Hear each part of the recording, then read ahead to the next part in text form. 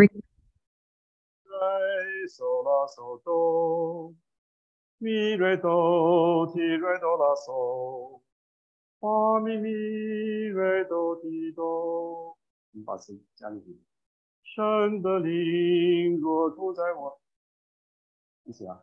神的灵若住我心里，我就不再属肉体，乃是属乎生命的，乃是属乎生命的。求你真理的生命引导我和教训我。基督若住在我心里，身体就因罪而死，心灵却因而活，心灵却因而活。求你真理的生命引导我和教训我。好，我们来祷告。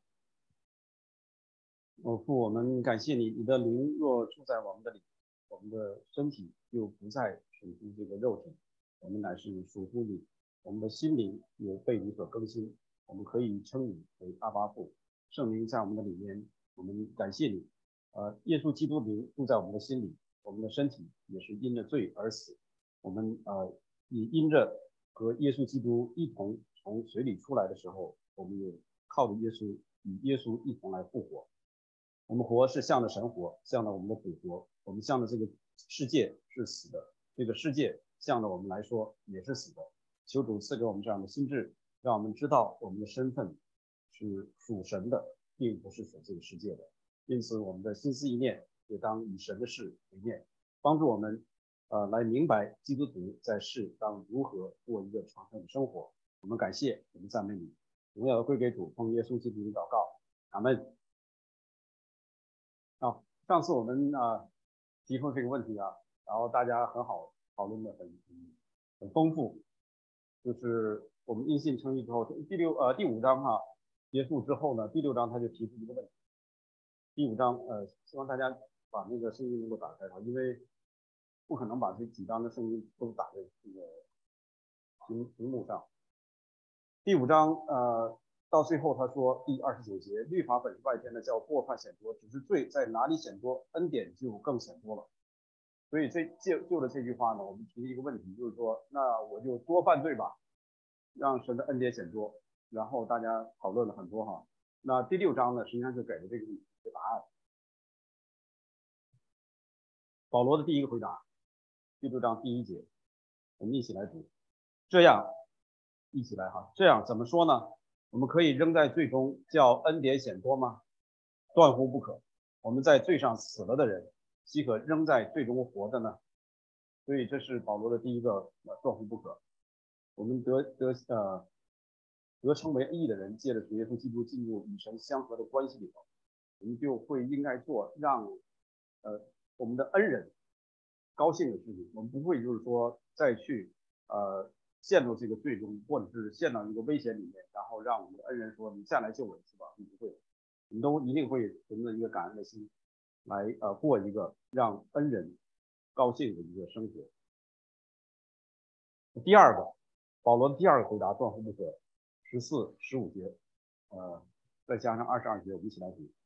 罪必不能做你们的主，因你们不在律法之下，乃在恩典之下。这却怎么样呢？我们在恩典之下，不在律法之下，就可以犯罪吗？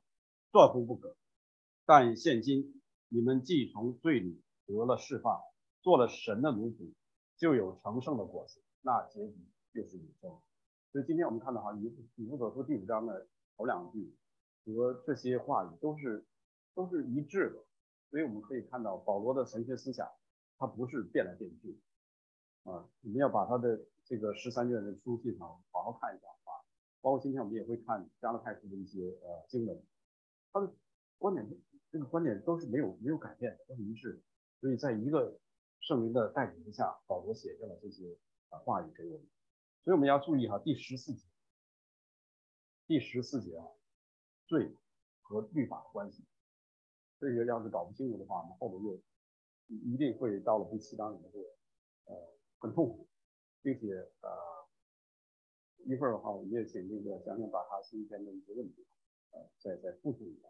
你会看出来啊，如果不注意罪和恩典的关系的话，罪和律法的关系，我们就会陷在一个对律法我们很迷茫，到底该不该照着律法去生活。这是上次我们提过的。简单的因为第6章主要是向罪死，对吧？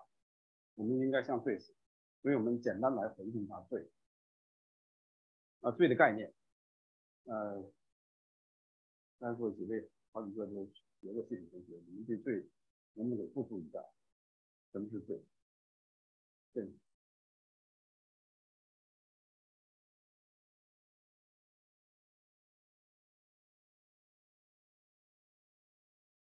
不讨论这个罪，这肯定是罪。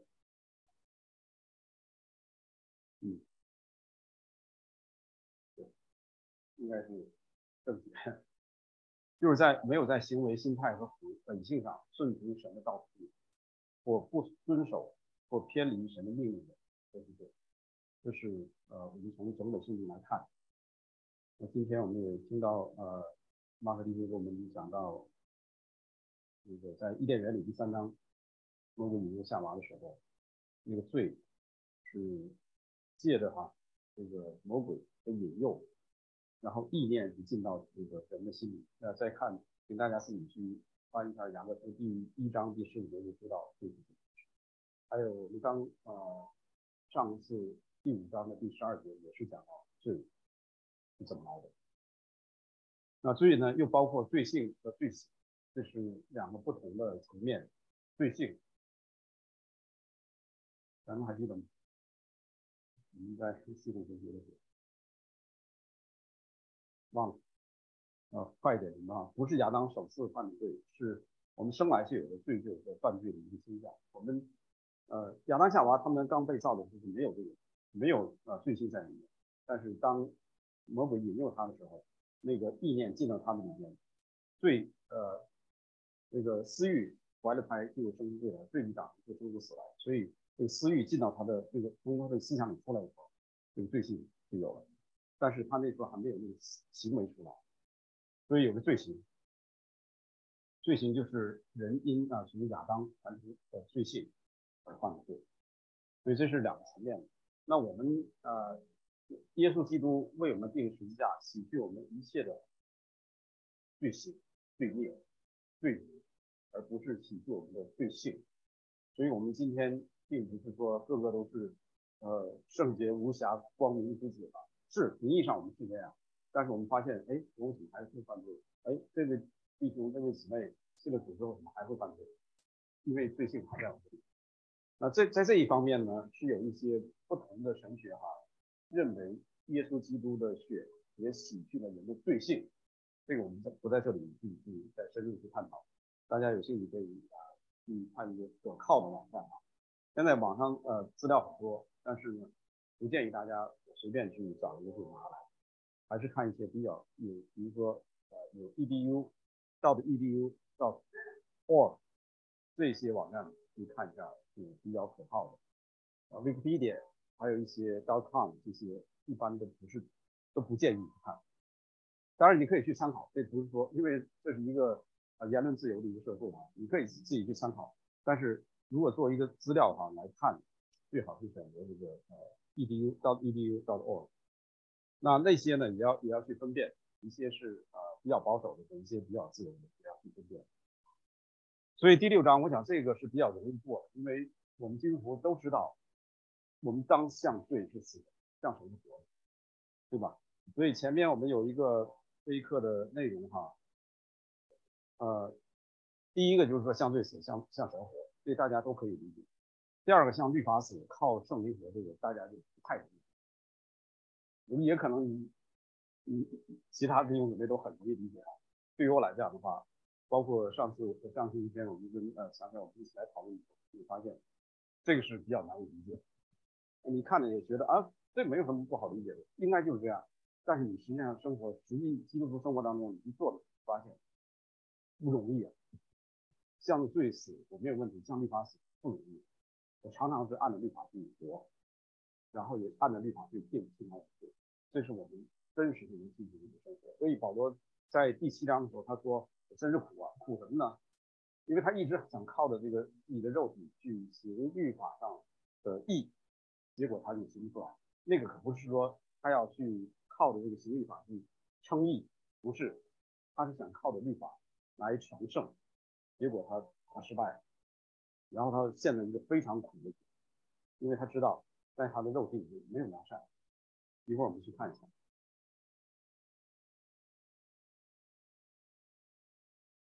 所以这是向罪死，这也是很容易理解，我们也是一起来。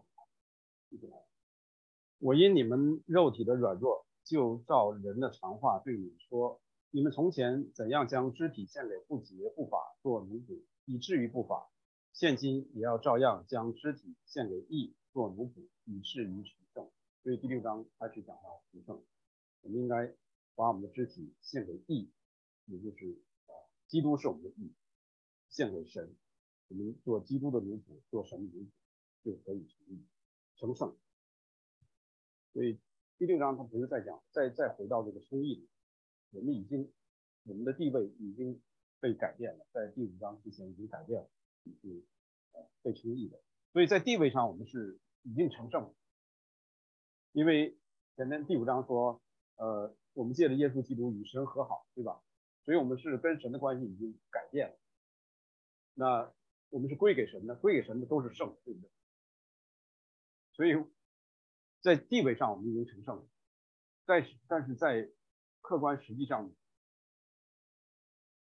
我们还没有完全成圣，所以这是为什么要走一个成圣的这个道路，一直到我们死。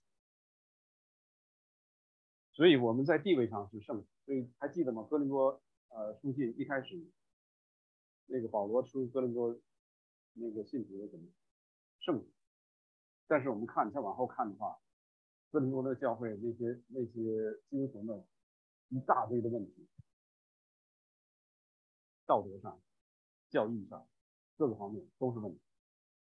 如果让我们今天来看的话，按照律法来评判他们的话，他们都没有得救啊，就那种感觉。但是保罗还称他们为圣徒，因为他们在地位上已经圣了，但是他们在生活上还没有。所以作为基督徒来讲的话，我们是很多事情都是已然未然，就是已经得了这个名分，但还没有完全得到，必须等基督再来，第二次再来，或者是我们的肉身死了，我们的灵去见主，那个时候我们就是已经达到成圣。所以我们在生活上，现在我们都坐在这里，我们是因信称义，要继续不断的追求以致成圣。这是我们一直在强调的罗马书第1章17节说，这信是本于信，以至于信，成圣也是如此，成圣也是本于信，以至于信，以至于成圣。所以我们都是靠着信心来达到神所要求的，并不是靠着律法。那如何成圣呢？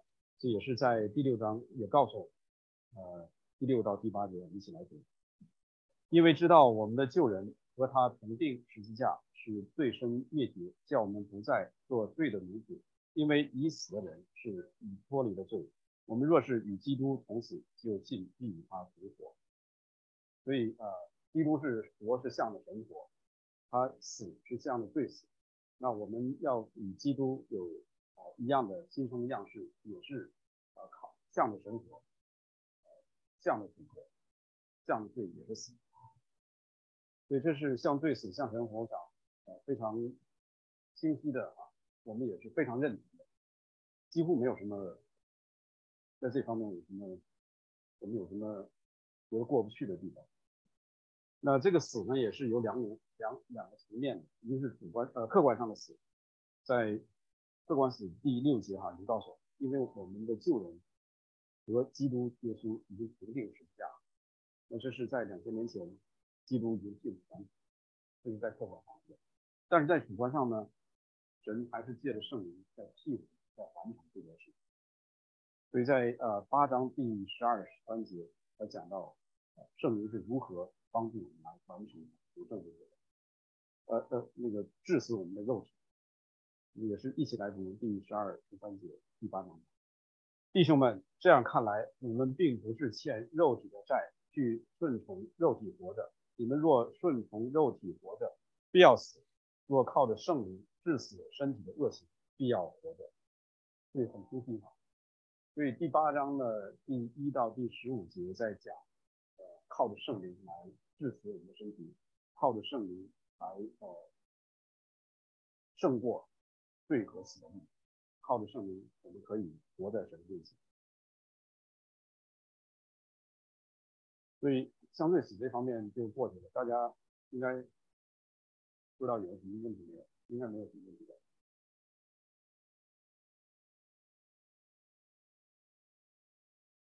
那下面就是我们很难理解的就是，基督徒不应该按照律法去生活。我们一看到这个，可能都会愤怒，为什么不应该按照律法去生活？律法是好，会不会有这种想法？会，我自己就有过，我相信很多弟兄姊妹也有。那为什么不能这么做啊？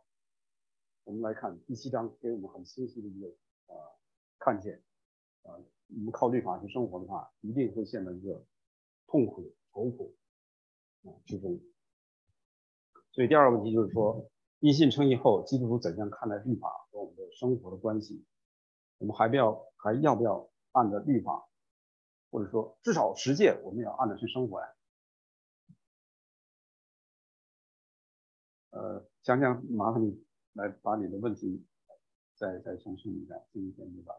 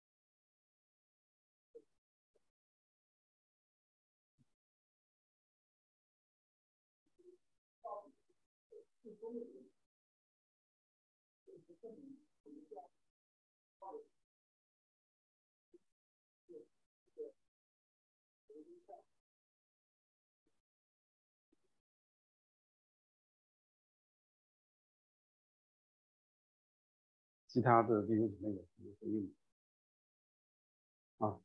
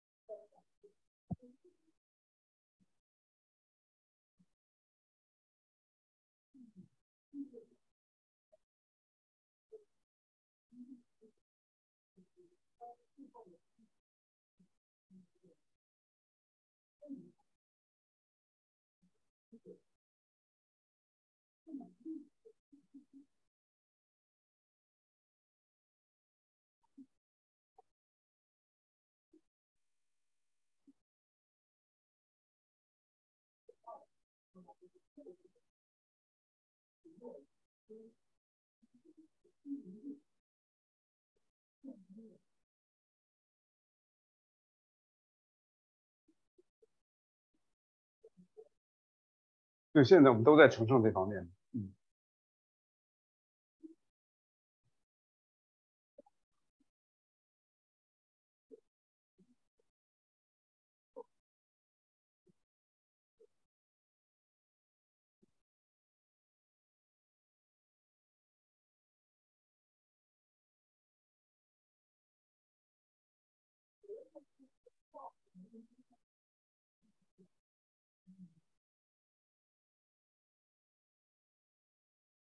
对。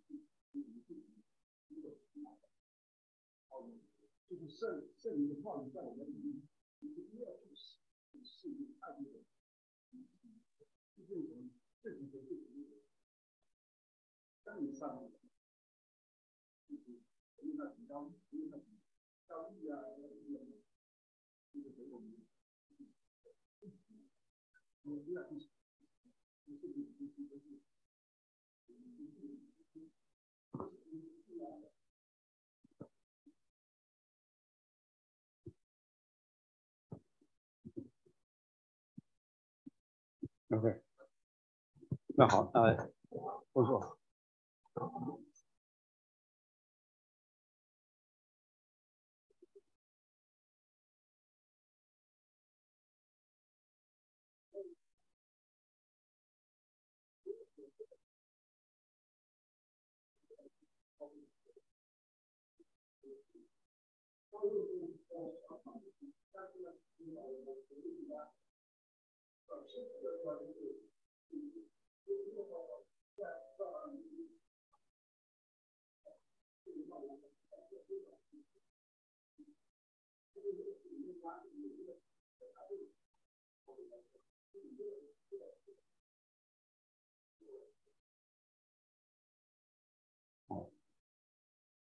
对，今天律法可他在一开始讲了很多的那种，你不要这样，应该这样，应该那样，很多这种要求结果我们常常是越说我们以后那个，就是一方面我做不到，另外一方面实际上我们也不愿意去做，或者是说像他举那个例子也好，就是扣了一个碗在那儿，那别的都可以看，那碗东西不要看，那我们就是老是想去看。就不去看别的，这就实际上就是亚当夏娃在伊甸园里这个光景是一样的，别的果都可以吃的，他不吃，他非要就是到那里面去看为什么不让我吃所以我们来看圣经怎么说不是说我们按照我们自己的想法去来看这件事情，因为圣经给我们很清晰的一个引导，所以为什么我们对律法这么独有情衷是因为新约对律法的评价非常好。第一，律法是圣洁的，诫命也是圣洁、公义、良善的。罗马书第7章12节。第二点，律法是属乎灵的。罗马书7章14节。律法是善的。7章16节。所以正是因为它有这么多律法的这些特性，所以我们都是对律法非常的喜爱。诗篇119篇通篇都是在讲诗人在喜爱神的律法。对吧？那问题就来了，靠着我们这些罪人的话，我们能够达到律法的要求吗？所以我们要看律法的功用。律法的功用到底是什么呢？这都是从圣经上我们摘下来的啊。律法是惹动愤怒的，这都经文我就不念了，那个哈，这都是经文本身出来的，那个从哪出来的你们自己看啊。第二，律法本是外天的，叫过犯行。律法是为什么有的呢？原来是为过犯天上，等候那蒙应许的子孙来到。4点，律法是我们训蒙的师傅，引我们到基督那里，使我们因信称义。第5，因为律法不是为义人设立的，乃是为不法和不服的、不虔诚和犯罪的、不圣洁和恋世俗的、弑父母和杀人的、行淫和青蓝色的、抢人口和说谎话的，并起假誓的，或是为别样敌正道的事设立。这是律法的功用。大家看怎么样？基督徒是在地位上，我们已经被称为义，是神的儿女了。你觉得这些如果按照这些1到5点来看，我们是做律法的奴仆，还是做自由之神的奴仆？自己去思想啊。律法是常常会看守我们，当我们做的不好的话，律法马上就说这是罪，不可以，你被定罪，这是律法的功用。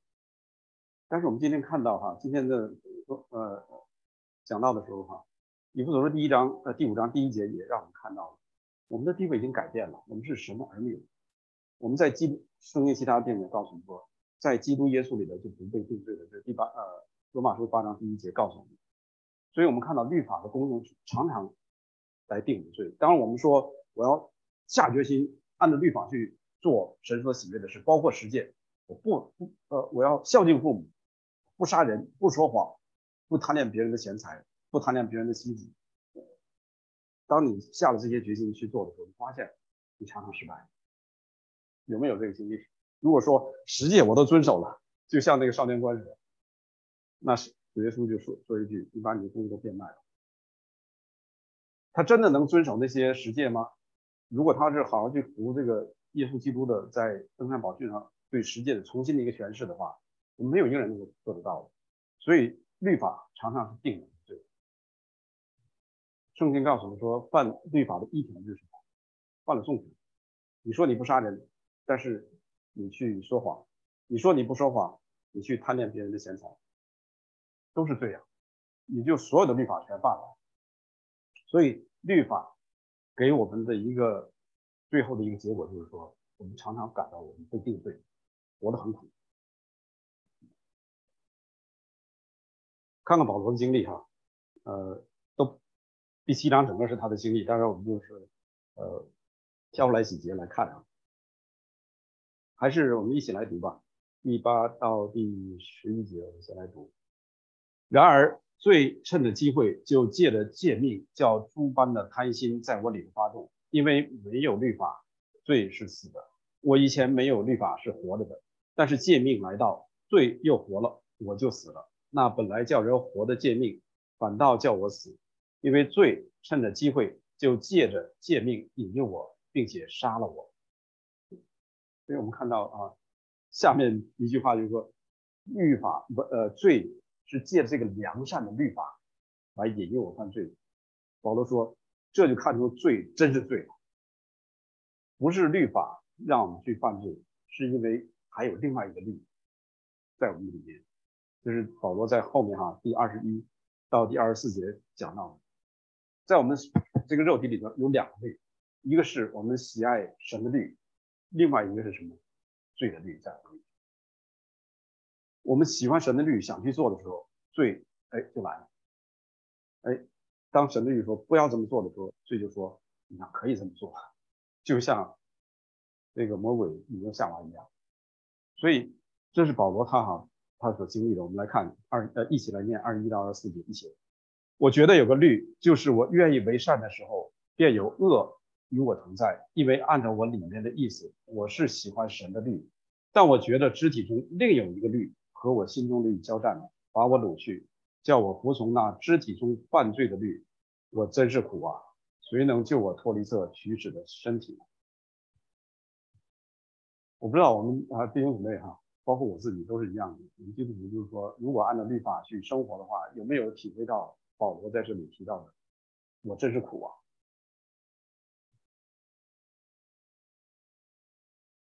有没有？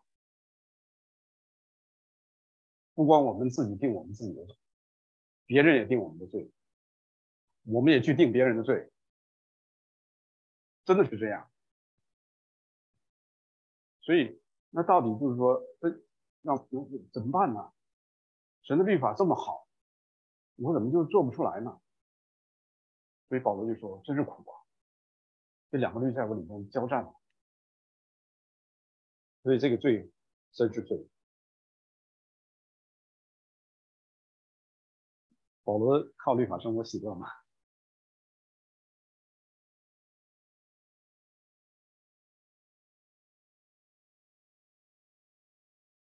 就是第24节我们就知道了，我真是苦啊！那苦是，你去查那编号圣经，他说的痛苦悲惨，非常苦。谁能救我脱离这虚死的身体？所以我们上次已经提到了哈，就上次提到还是今天那天我们在讨论这个问题的提到，你去看一下第7章里面一个圣灵这个字都没提到，都是靠我。所以当我们靠我要去做良善的事情的时候，我们可能外表能做出来，做完之后做出来了，我们心里洋洋自得，沾沾自喜，觉得我做得好，别人怎么不夸我一句？当我做不出来的时候，自己定我自己的罪。但是我们如果靠着圣灵去做的话，我们就会做得很喜乐。所以那基督徒应该怎么去生活？向着律法死。这是保罗他一开始在第7章一开始他讲到了，一个丈夫跟一个妻子，丈夫是律法，妻子活在丈夫这个律法之下。如果丈夫不死，她就不能嫁给别人；丈夫一死，她嫁给别人就不算罪了。这是第7章一开始保罗引出来的。所以律法如果死了，也就是说她丈夫死的话，她嫁给别人没有问题。现在问题就是说律法不死，律法一直悬挂在我们的头上，我们怎么办？只有我们死。所以这个保罗他这个逻辑是反过来，就是说让我们看到，如果律法没有死的话，我们也不死，那我们就一直在这个剑下悬的这个剑底下。如果我们死了，那你对一个死人有什么作用呢？罪对死人也没有作用，那个律法对一个死人也没有作用，所以是向着律法死。那这就是涉及到我们一个客观的死，还有一个主观上的死，那保罗都会提到的。向着律法死，为什么要向律法死？在加拉太书和罗马书在因信称义和成圣这方面有很多相似的地方，观点都是一致的。所以在加拉太书3章10节他说，凡以律法为本的都是被咒诅，因为经上记着，凡不常照律法书上所记一切之事去行的，就被咒诅。记着哈，一切之事，不是说我做到10%、20%、100%。雅各书2章10节告诉我们说，因为凡遵守全律法的，只在一条上跌倒，他就犯了众条。原来那说不可奸淫的，也说不可杀人，这是神说的哈，不可奸淫，不可杀人。你就是不奸淫却杀人，却是成了犯法律法。反过来也是一样，任何一条你犯了之后，就犯了10诫所有。约翰一书3章4节告诉我们，凡犯罪的，就是违背律法，违背律法的就是罪。很严厉的。加拉太书6章13节，让我们去思考哈，这个是受割礼哈。那我们虽然现在不讲受割礼，但是如果我们要说我们靠着律法行律法来过一个成圣的生活，达到成圣的话，同样任何一件事情，我们违背任何律法中一件事情的话，跟这是一样的。他们那些受割礼的，连自己也不守律法，他们愿意你们受割礼，不过要借着你们的肉体来夸口，实际上我们也是一样，我们自己遵守律法的话，我们先遵守的话，肯定我们会把我们这个想法延伸到其他人身上去，真的是这样。打一个简单的比方哈，比如说我每次来教会，我都提前10分钟到，我看到那些5分钟到，提前5分钟到，10点钟卡着点到的，过了5分钟到的人，我对他们都是心里头为什么不早一点来？我们一定会这样。当我们严严的去遵守了一些规定规条之后，是靠着我们自己的肉体。今天我每个主日早晨我都早早起来，早早洗漱完毕，吃完饭早一点，提前10分钟到教会。如果我们要是这么下决心做的话，一定会去要求其他人也这么做。你看到别人，你不管他是什么原因，你家里孩子生病也好，或者怎么着也好，你都会为什么提前早一点就好了？你再提前10分钟起床就不会有这个问题，肯定会出现这种情况。所以这是按律法生活，我们会陷到这些很苦的一个状态里。不是律法不好，再回到第7章保罗说的，是因为有个律罪的律下和这个神的律来交战，并且在我们的肉体里面的话，常常是这个罪的律能够占上风。不是说神的律因为律法是死的，律法是不会给我们开恩的。你说律法说不可杀人的话，或者是不可说谎的话，你说谎的话没有什么好说的，说谎不说谎就是不应该说谎，没有什么通融的，这是律法。但是呢，我们知道耶稣基督给我们是什么恩典，所以我们是活在恩典之下。刚才我们让大家注意第6章第14节打个星可以看第6章第14节，律法和罪和律法，我们如今不是在律法之下，而是在恩典之下。恩典是什么？恩典是我们做错了，但是神说原谅你，孩子重新起来，这是恩典。所以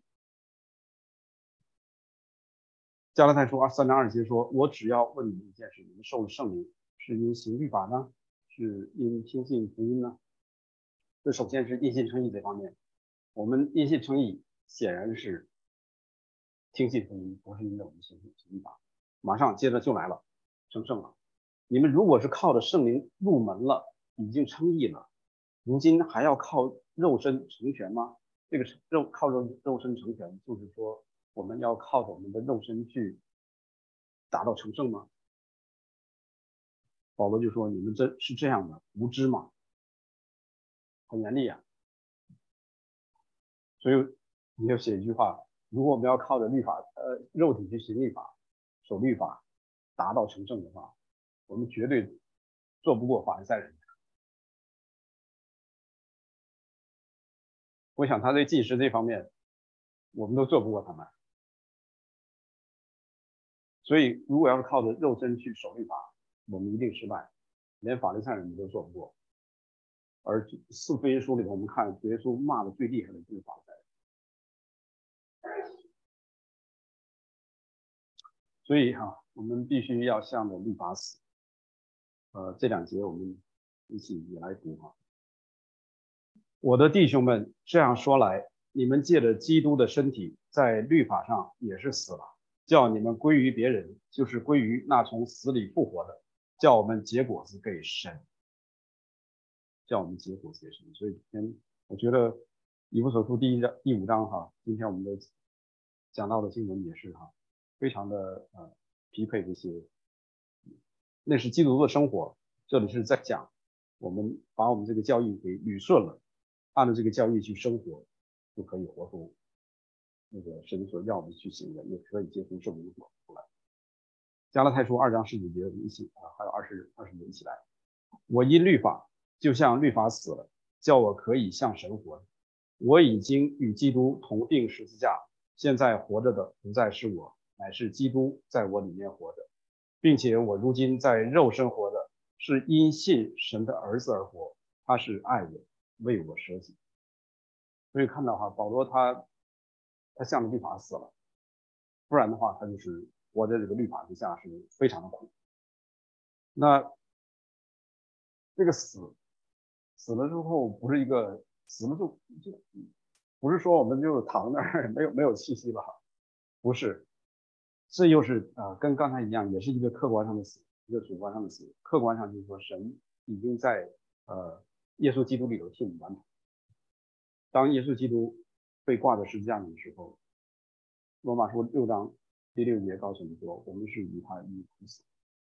这个死向着律法死，向着罪死，也是向着律法死。然后主观上，我们的死是神要借着圣灵致死我们肉身的这个肉体，这是在罗马书第8章1到15节你可以看得到。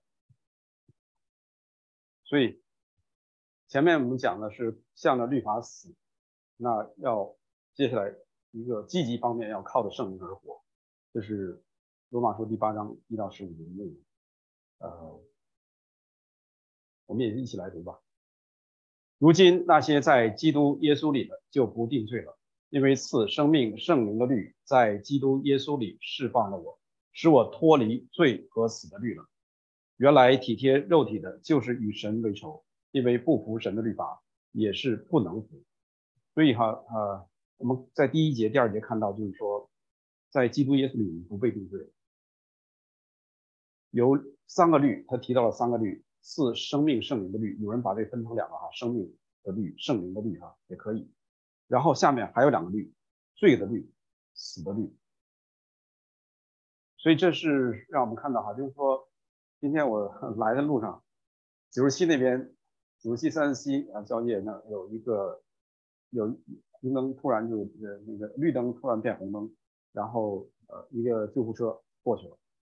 走到这个25这儿的时候，又是一大堆的这个救火车什么还有救护车过去，然后我们这边全停下。为什么他们可以不遵守这个交通规则？为什么？因为有一个更高的律赐给他们这些救火车、救护车，他们可以高过这个，就是说我们普通人的这个红绿灯这个规则，他们可以过去，我们呢必须要停下来。为什么？他给他这个律，他这个权利高过我们这些人的权利。警察的车也是如此如果他一亮灯的话，那我们必须得靠边，然后都得停下来。所以这是我们看到一个律高过另外一个律的时候，那我们就可以这个人就可以不服从底线。同样，赐生命圣灵的律高过罪和死的律，也高过律法，摩西的律法。活在这个圣灵的律里面。所以刚才提到就是说，如果我活在圣灵的律里面，这些律法对我还有没有用？所以那天我们也提到了就是说，如果圣灵的律高过摩西的律法，那我们应该是顺服这个圣灵的律。圣灵的律绝对不会让我们去做一些违背神道德的律。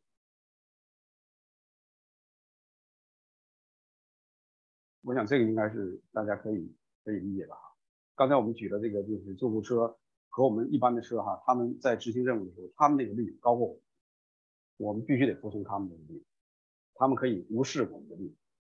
同样，我们在这个属灵方面也是一样，圣灵的律和生命的律是高过罪和死的律。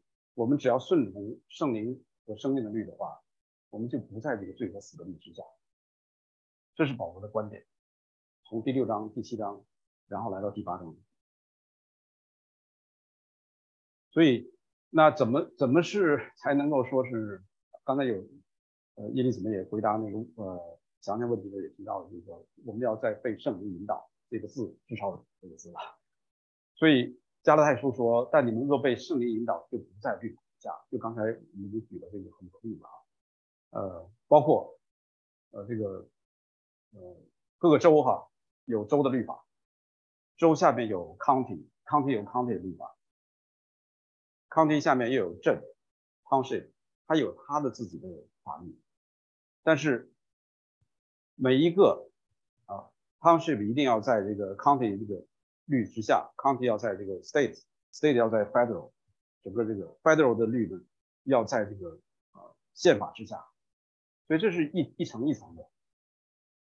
我们如果要是背着这个圣灵引导，我们就不在这个低这个律法之下，可以在高的律法，高的一个律，高的律绝对不会引导我们去犯淫乱、贪婪、邪恶、淫词妄语这些话，是绝对不会。所以圣灵是赐生命圣灵的律，是自由的律哈，这是在加拉太书他也提到的，圣灵是引导我们在自由之下，不是在一个律法的一个约束之下。那你说不在律法约束之下，我们就随便犯罪吗？不是的，圣灵的引导绝对不会让我们去犯那些今天我们看到那些罪，不会的，绝对不会。如果那样的话，那是污灵，绝对不是圣灵。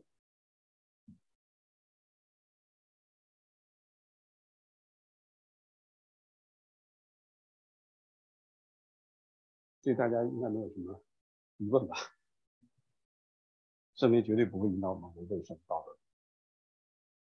下面两个刚才已经说过。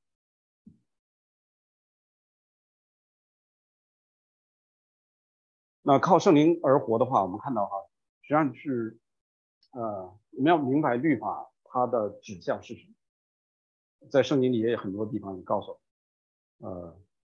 我们来读吧，一起来读。律法的总结就是基督，使凡信他的都得到义。摩西写着说：“人若行那出于律法的义，就必因此活着。”所以律法的总结是基督哈。我们活在基督底下，基督完成了律法所有的义，所以我们活在他的下面的话，神看我们是透过基督来看我们都在神的眼中都是义人。接下来两节我们也是一起读哈。凡事都不可亏欠人，唯有彼此相爱，要常以为亏欠，因为爱人的就完全了律法。爱是不加害于人的，所以爱就完全了律法。不断在提这件事情。加拉太书也提到，因为全律法都包在爱人如己这一句话上。所以活在圣灵之下的话是非常的自由。你只要是行出这个爱，感谢神哈，今天马可弟兄他也提到这个爱的不同。我们的在基督里的爱，神的爱和世间提到的爱是不一样的。所以我们说爱人如己这句话，不是随便的用世间的这种爱人如己，而是以神的标准来做爱人如己，这个是很自由的。那我记得那时候我在二组查经的时候，郭伟在他们家我们坐一圈，他也分享了一句话，就是圣灵的果子。那他也提到就是说仁爱喜乐和平忍耐恩慈良善信心温柔节制，后头那句话说这样的事没有什么没有律法禁止，所以我们如果真正活在爱里面的话是很自由的。问题就是说我们愿不愿意付出哈，因为爱是付出的，不是说我爱一个弟兄一个姊妹，这个是爱主里的爱哈，我是爱他们，希望能得有个回报。如果我们这么去爱的话，肯定也是很累。真的是像耶稣基督效法基督那样的去爱的话，我们就会很自由。所以这些观念，如果我们不给它理清的话，就会产生很多的问题。这是今天我们的内容，可能比较快一点。前面应该没有问题啊。第一个，我想大家都向罪行向生活；第二个就是理解。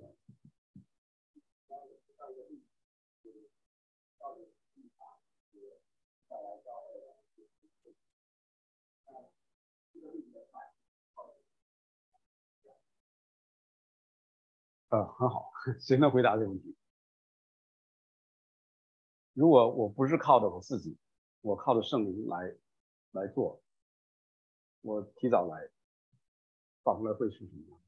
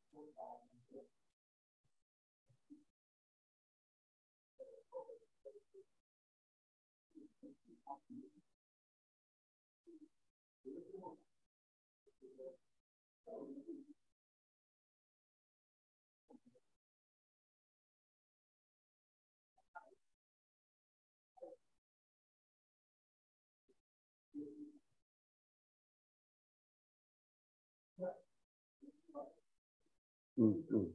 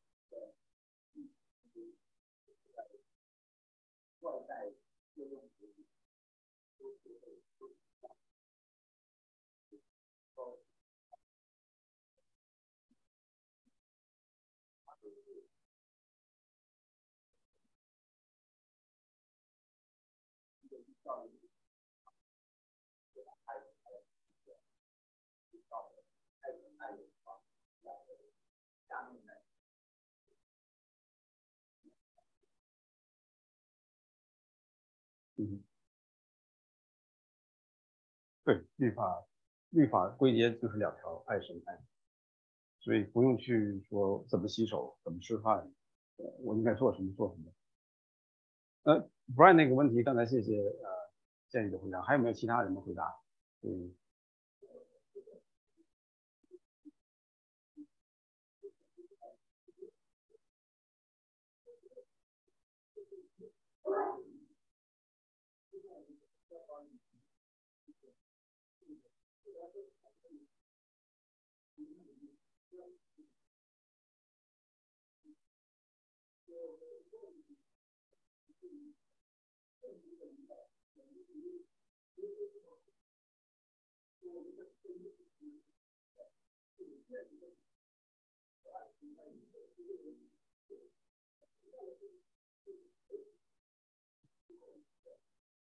那是最好，那是最高的境界。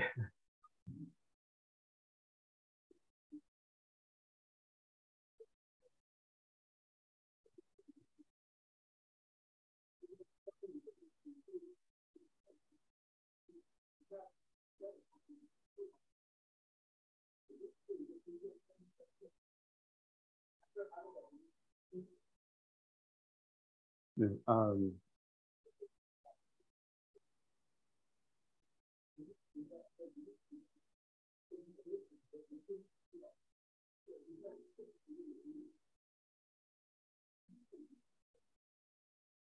有一点我想需要提醒啊，就是说，我们不在这个律法之下，我们是在圣灵引导，我们是活出爱，我们就是活出律法。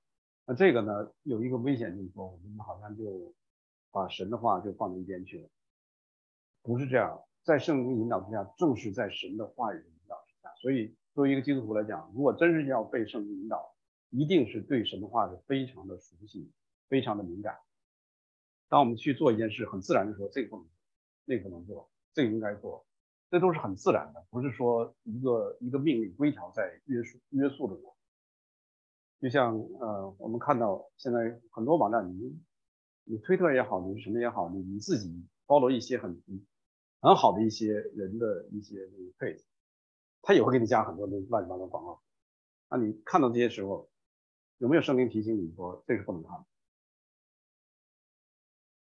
所以圣灵引导不是说，我觉得还是有些有感觉，就是说，比如说五旬节的时候，这些人他们被圣灵充满，他们还是有感觉，他们有表现出来。那当然，这个说你进到他们心里去了吗？让时间来看嘛。我想，包括现在 SBR 这个 University 他们的大复兴，我们都交在神的手里，神自然会把这些都向我们显明出来。也不用去搞一些我们自己就是说，哎，圣灵引导应该是这样，圣灵引导应该那样。我想圣灵对每个引导确实不一样。回到 Brian 那个问题，就是说，我自己我自己来体会这个问题的话，我自己来到这儿，就像建宇说，我自己早点来，我在这个环境大家一起敬拜神这个环境里面，我安静我自己来跟大家一起来敬拜神。别人来晚的话，我也不会去说你怎么来这个弟兄可能家里有事情，那个家里他是不能什么问题他常常来晚的话，他可能有些软弱，给他打到，不要去定了罪。我觉得这样可能比较好一点。当然，大家也有不同的反应。我觉得就像我刚才讲的，圣灵对每个人引导不一样，就是不定人罪了嘛。我一开始举的例子就是说，我定我自己的罪，我也定别人罪。那如果要活在圣灵之下，对我来讲就是不定自己罪，不定他。我偶尔来晚一次，比如说福音在那边拖了一点时间，你怎么晚了？你看全家都晚了，所以定自己的罪了，也定配偶的罪。所以我觉得是六先从这个方面做起，那可能慢慢成长起来是有新的一个带领，所以可能不同的用人在这方面有不同的感受。比如说，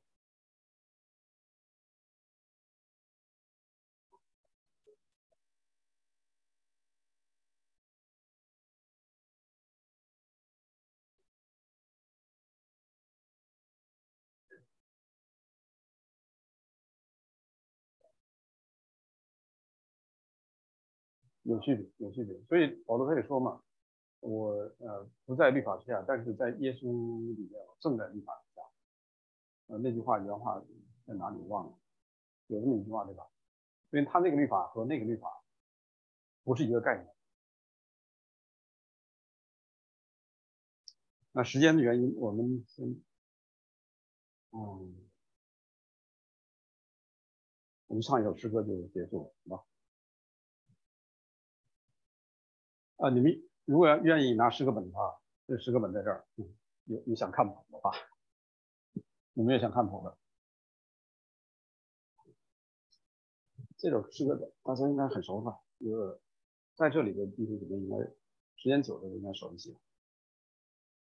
来，你是否寻找有福之美景，做基督教荣光常驻留？不是凭眼见来凭心而行，给予荣耀丰满胜利。请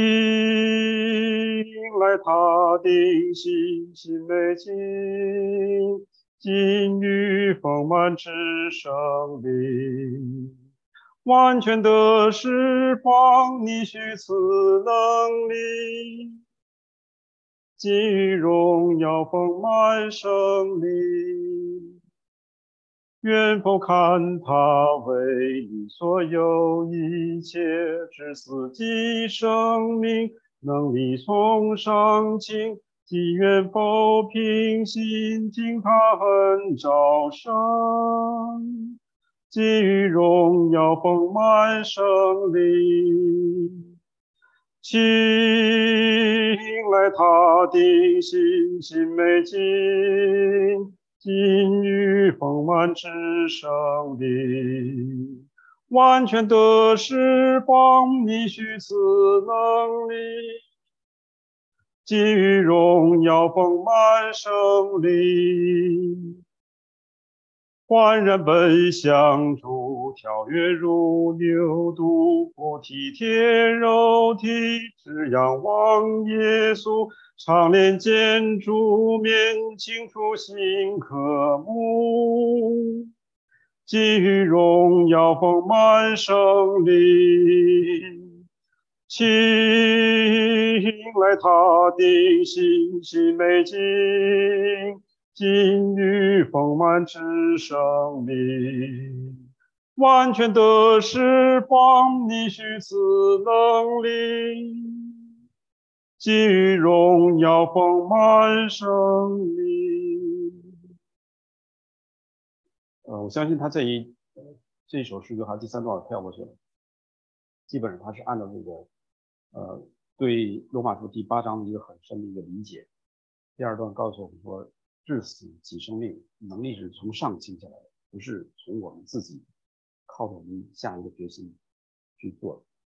所以我觉得这首诗歌我们可以常常去思想，因为在我们一般我们福音派基督徒很少注重圣灵这一方面，圣灵的工作实际上是在我们信主成圣，一直是伴随着我们，因为主耶稣基督说他要赐下宝贵之圣灵与我们同在，所以我们的生活，基督徒的生活缺了圣灵，我们只是在头脑里头去思想，活不出来这个基督的生命来。